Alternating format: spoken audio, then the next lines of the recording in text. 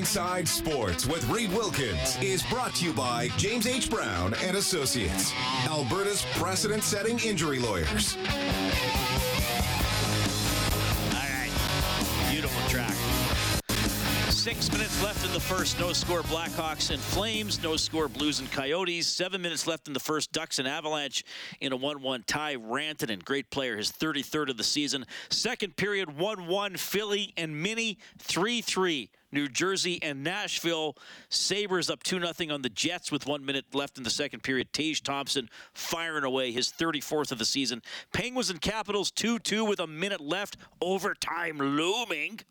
And the Red Wings and Canadiens, overtime looming as well. 3-3 in the final minute.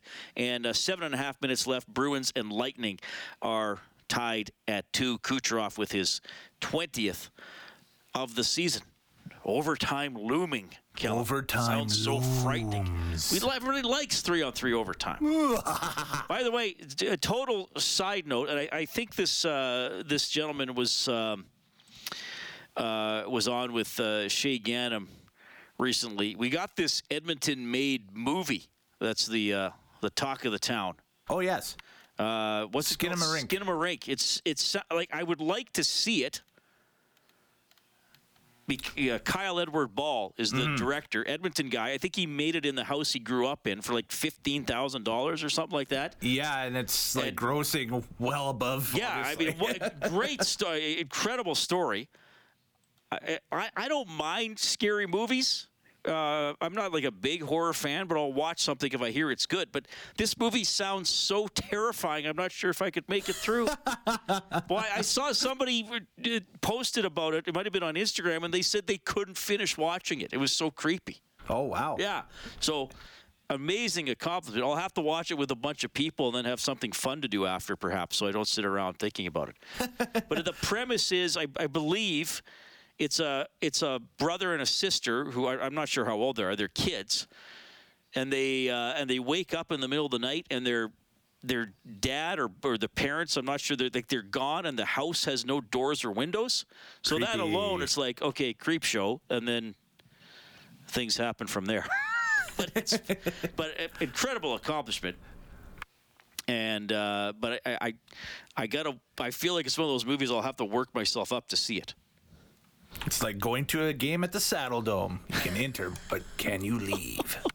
I saw that movie Megan a couple of weeks ago. My dad and I like to go see the cheesy horror films that are. Okay. Yep. Yeah, it wasn't that scary. It was okay. It was okay. I mean, you can't go wrong with a killer robot doll. That's. Can you? Yeah. Well, you could, but yeah, you could, but it's hard to do. Yes, absolutely. Yeah. Well. Anyway, Skinamarink, the talk of the movie world. I just think it's great. A guy from Edmonton made it, and yeah, like I said, made it in the house he grew up in, and for not a lot of money, and now it's killing it. Yeah, and I think it was initially made for Shudder, which is one of the it's the big horror. It's the horror movie. channel. Yeah, it's the creepy movie channel. Yeah, exactly. And just because it has demand, right? it's like getting everywhere now. You can it's go got to box office I'm release. pretty sure you can go to see Skinamarink in theaters. Yeah, exactly. It's not just great so story. it got a release. So it's just incredible all around. I just need to work up the courage to see it. I don't know if anybody listening has seen it or is maybe like me thinking like, I don't mind being creeped out, but like if it's that creepy, how long does this stay with you? Anyway, 780-496-0063. NFL playoffs on Sunday. You got the conference championship games. It's going to be the Bengals and Chiefs for the AFC title for the second straight year, as Chicago has just scored to go up 1-0 on Calgary. Chiefs linebacker Willie Gay was asked about the Bengals offense. What is it about that Bengals offense that maybe impresses you the most? You played it a few times. Nothing. Okay. Nothing impresses him. Nothing. Well, it's a playoff game. It's a trip to the Super Bowl on the line. We doing predictions this week, or are we waiting a week or two for predictions? Well, we're not doing them tonight. No, I know that, but I'm just saying, are we doing it tomorrow, or should we do something? We might do predictions tomorrow. Sure. Okay. Yeah. Tomorrow I'm at the Stollery, Kellen, so I'll check in from there. Okay. So I'm answering phones starting at 8 a.m. I think I'll be there till 10:30 or 11. And then, Inside Sports is there from 6 to 7, which is Right on. I've never hosted on a Stollery Radiothon day, so I'm sure it's going to be really emotional. But it's important that we do that for sure. But I don't know if we'll do full on listener predictions, because final show before the Super Bowl and the Grey Cup, we always say, everybody phone in, write in, email, send me your predictions. And somebody this is try just to get the score. the conference finals, basically, right? Yeah, So. these games basically mean nothing. This is just decides who's going to the dance. That's all, Yeah, right? that's all. It's not the dance itself. Yes. All right, what are we going to do here? Oh, yeah, I was at the Rogers Place, before the Oilers practiced. The Oil Kings had an announcement in their locker room, and I was happy to catch up with Rhett Melnick, who has been named the Oil Kings' new captain. It's unreal. When I heard the news, I didn't know what to say. I was shaking, and it's crazy, especially being from Fort Saskatchewan. It's something I always looked up to, playing for the Oil Kings, and now, let alone I get to be the captain too. So it's a dream, and I'm super thankful for the opportunity. How did you find out you were getting the C?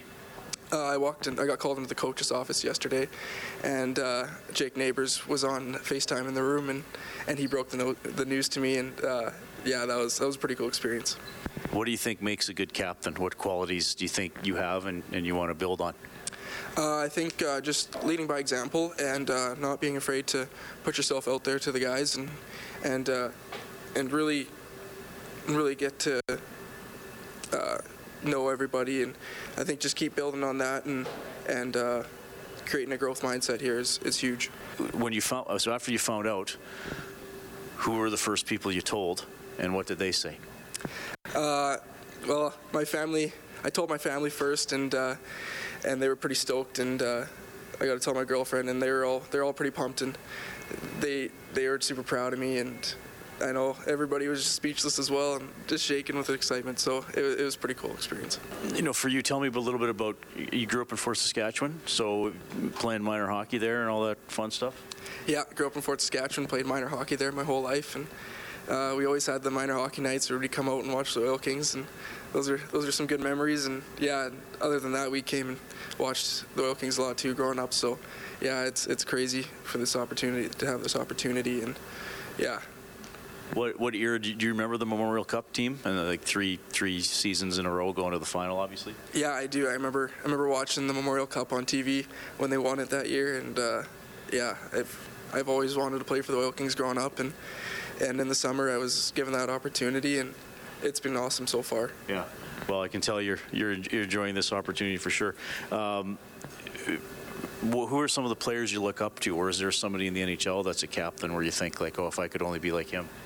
There's a lot of guys that I really look up to, and I try to kind of base my leadership around what things they do, and I really look up to like Steven Stamkos and guys like that, and hopefully one day I can work myself up. And it's amazing. I still don't know really what to say.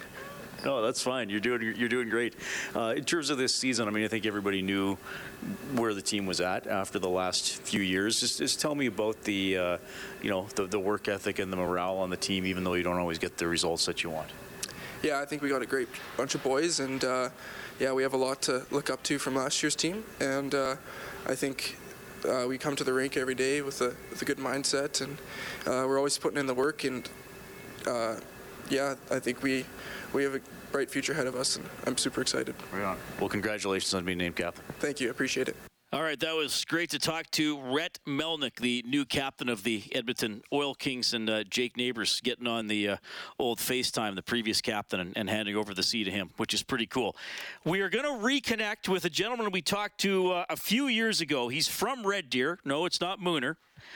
Parker Thompson. He's a race car driver, and he's got an incredible opportunity this weekend at Daytona. That's coming up.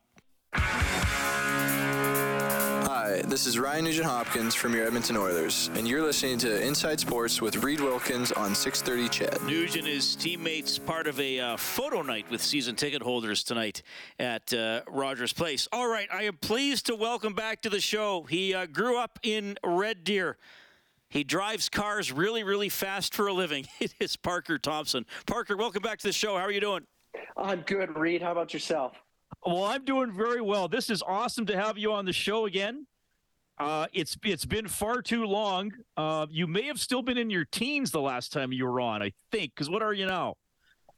24. I do think you had me in my early 20s. Oh, okay. So not quite that long, but this is awesome to have you on again. I really appreciate you taking the time because I know you got a busy week. I'm going to let you do most of the explaining here because you're the expert, because you are doing something really, really unique this weekend that I think a lot of people are going to be like, oh, wow, I can't believe he's doing that. Tell me what's coming up here. Well, it's funny you call me the expert, Reed, because I'm learning probably just as much as you are. So normally, the last time you spoke to me, I was racing probably a mix of open wheel cars and sports cars. But this is the first time that I'm going to race a car or attempt to race a car for 24 hours straight. So this weekend is the kickoff, pretty well North America's largest sports car race, which is called the Rolex 24 Hours of Daytona. All right, so tell me how this works, because you yourself are not behind the wheel for a day straight, but it's still pretty intense. How does it work? How does the team structure work? Yeah, so the team structure works. We've got, I believe, 62 cars competing on track together at the same time. There's 5 different classes of race cars. So you've got prototypes that are close to 200 miles an hour, versus you've got what I'm in, which is a GTD. I'm driving a Lexus RCF in the GTD class. We're top speed of about that 175 miles an hour. So you can only imagine you've got 62 cars on track with 30 miles different top speeds racing around the oval at Daytona. It can get pretty crazy for 24 hours straight. And you're correct. I am not in the car for the 24 hours straight. I'm on a 4-man team. Which basically we cycle through drivers. So the race starts on 1:45 Eastern time on Saturday, and it ends, the winner takes all, 1:40 Eastern time Sunday. So how long will you drive at a time?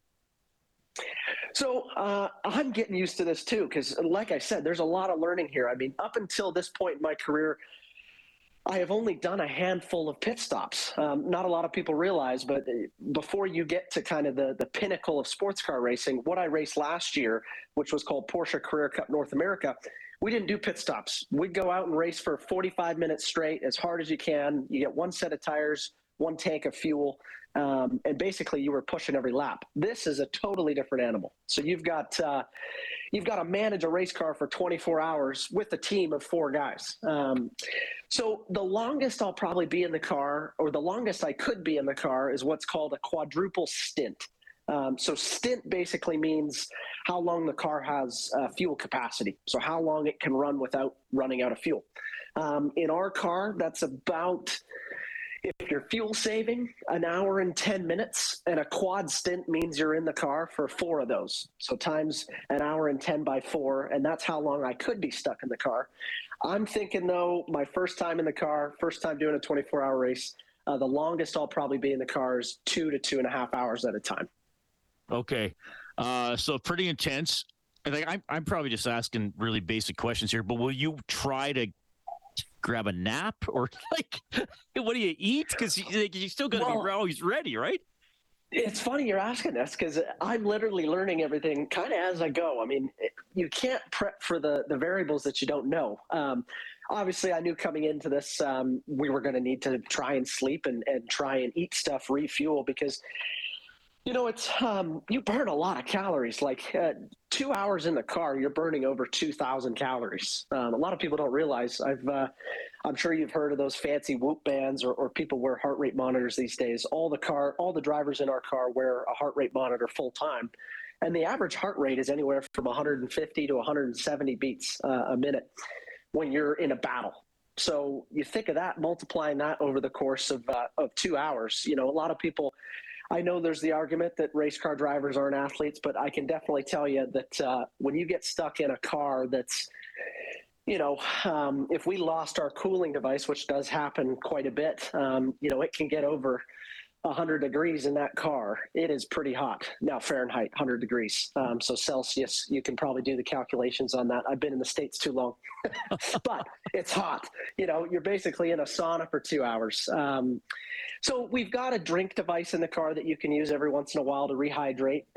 We've got what's called a cool shirt, which pumps kind of this fluid through it. But the team doesn't like us using that a lot because that pulls off the alternator, which pulls power from the engine. So you only get to use that every once in a while when you really need it. So it's definitely hot. Like this is, I'm going into the unknown here. It's going to be interesting. Okay. Parker Thompson joining us tonight on Inside Sports. Have you ever driven at Daytona before? No. So I've, and really, I hadn't driven the car until this week. I hadn't driven Daytona till within this month, and I have not driven for 24 hours. So, nothing like getting thrown to the wolves. Okay, this is great. Now, just to touch on a few other things, the Carrera Cup, I believe you mentioned. Did you not win the title for that last year? Yes, I did. Yeah.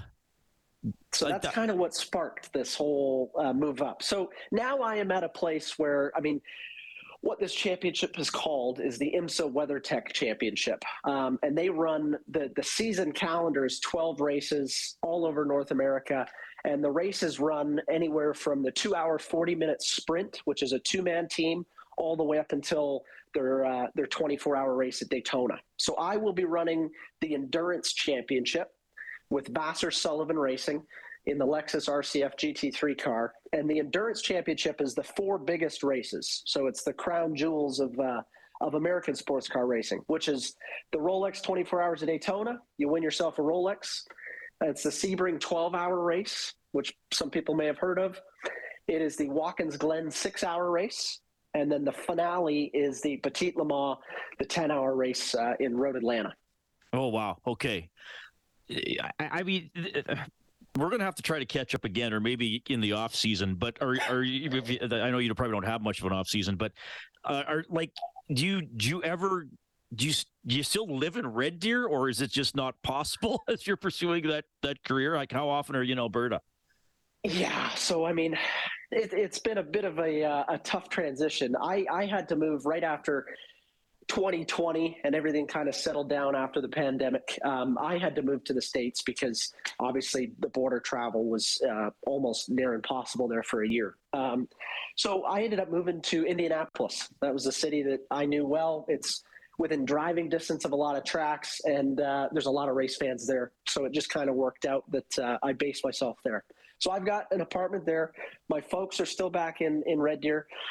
I get back to see them as much as I can, but honestly, with the gaps in my schedule, this year it'll be 260 days on the road when you calculate this championship, and then I've got a bunch of other stuff going on with some other racing that hasn't quite been public yet, and then some coaching. So it's a wild calendar. Last year I got home once to see my family. So they're definitely due.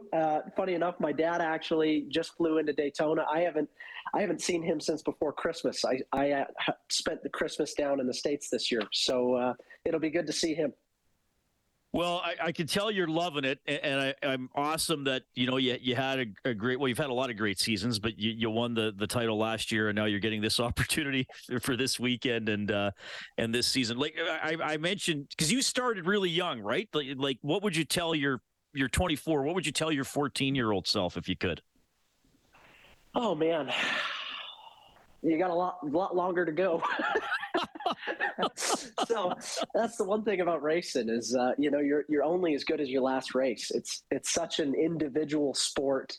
In some ways, it's a huge team sport because I always say this, it is 60% the car. You have to have a good race car in order to have success, but it's 40% the driver. And really, you're judged on that 40% that you control. And it's pretty much the only job in the world where, every second you're on a stopwatch and you are judged by the time that you are doing around a racetrack. Pretty harsh sport that way. You can't really get around the critics. I'm not saying hockey players or anybody else has it easier, but if you had a night where you're where you're not on as a hockey player, it might not be as noticeable as when you're off as a race car driver. Because really, the only person to blame is the guy that's steering and stabbing. So, if I had to say to my 14-year-old self, you know, I may have thought that I'd be a little bit further ahead in my career than I am right now, but at the same time, I'm just so happy to finally get to this spot in my career where, I'm at the pinnacle of sports car racing, and I got a chance to win a Rolex this weekend. Well, I hope you get it, Parker. And again, thanks for fitting me in today because I know there's a lot going on. Tell you what, keep in touch. Definitely want to have you on the show again. And I don't want it to be so long in between appearances that I can't exactly remember the previous date. Sound like a deal? That sounds like a great deal, Reed.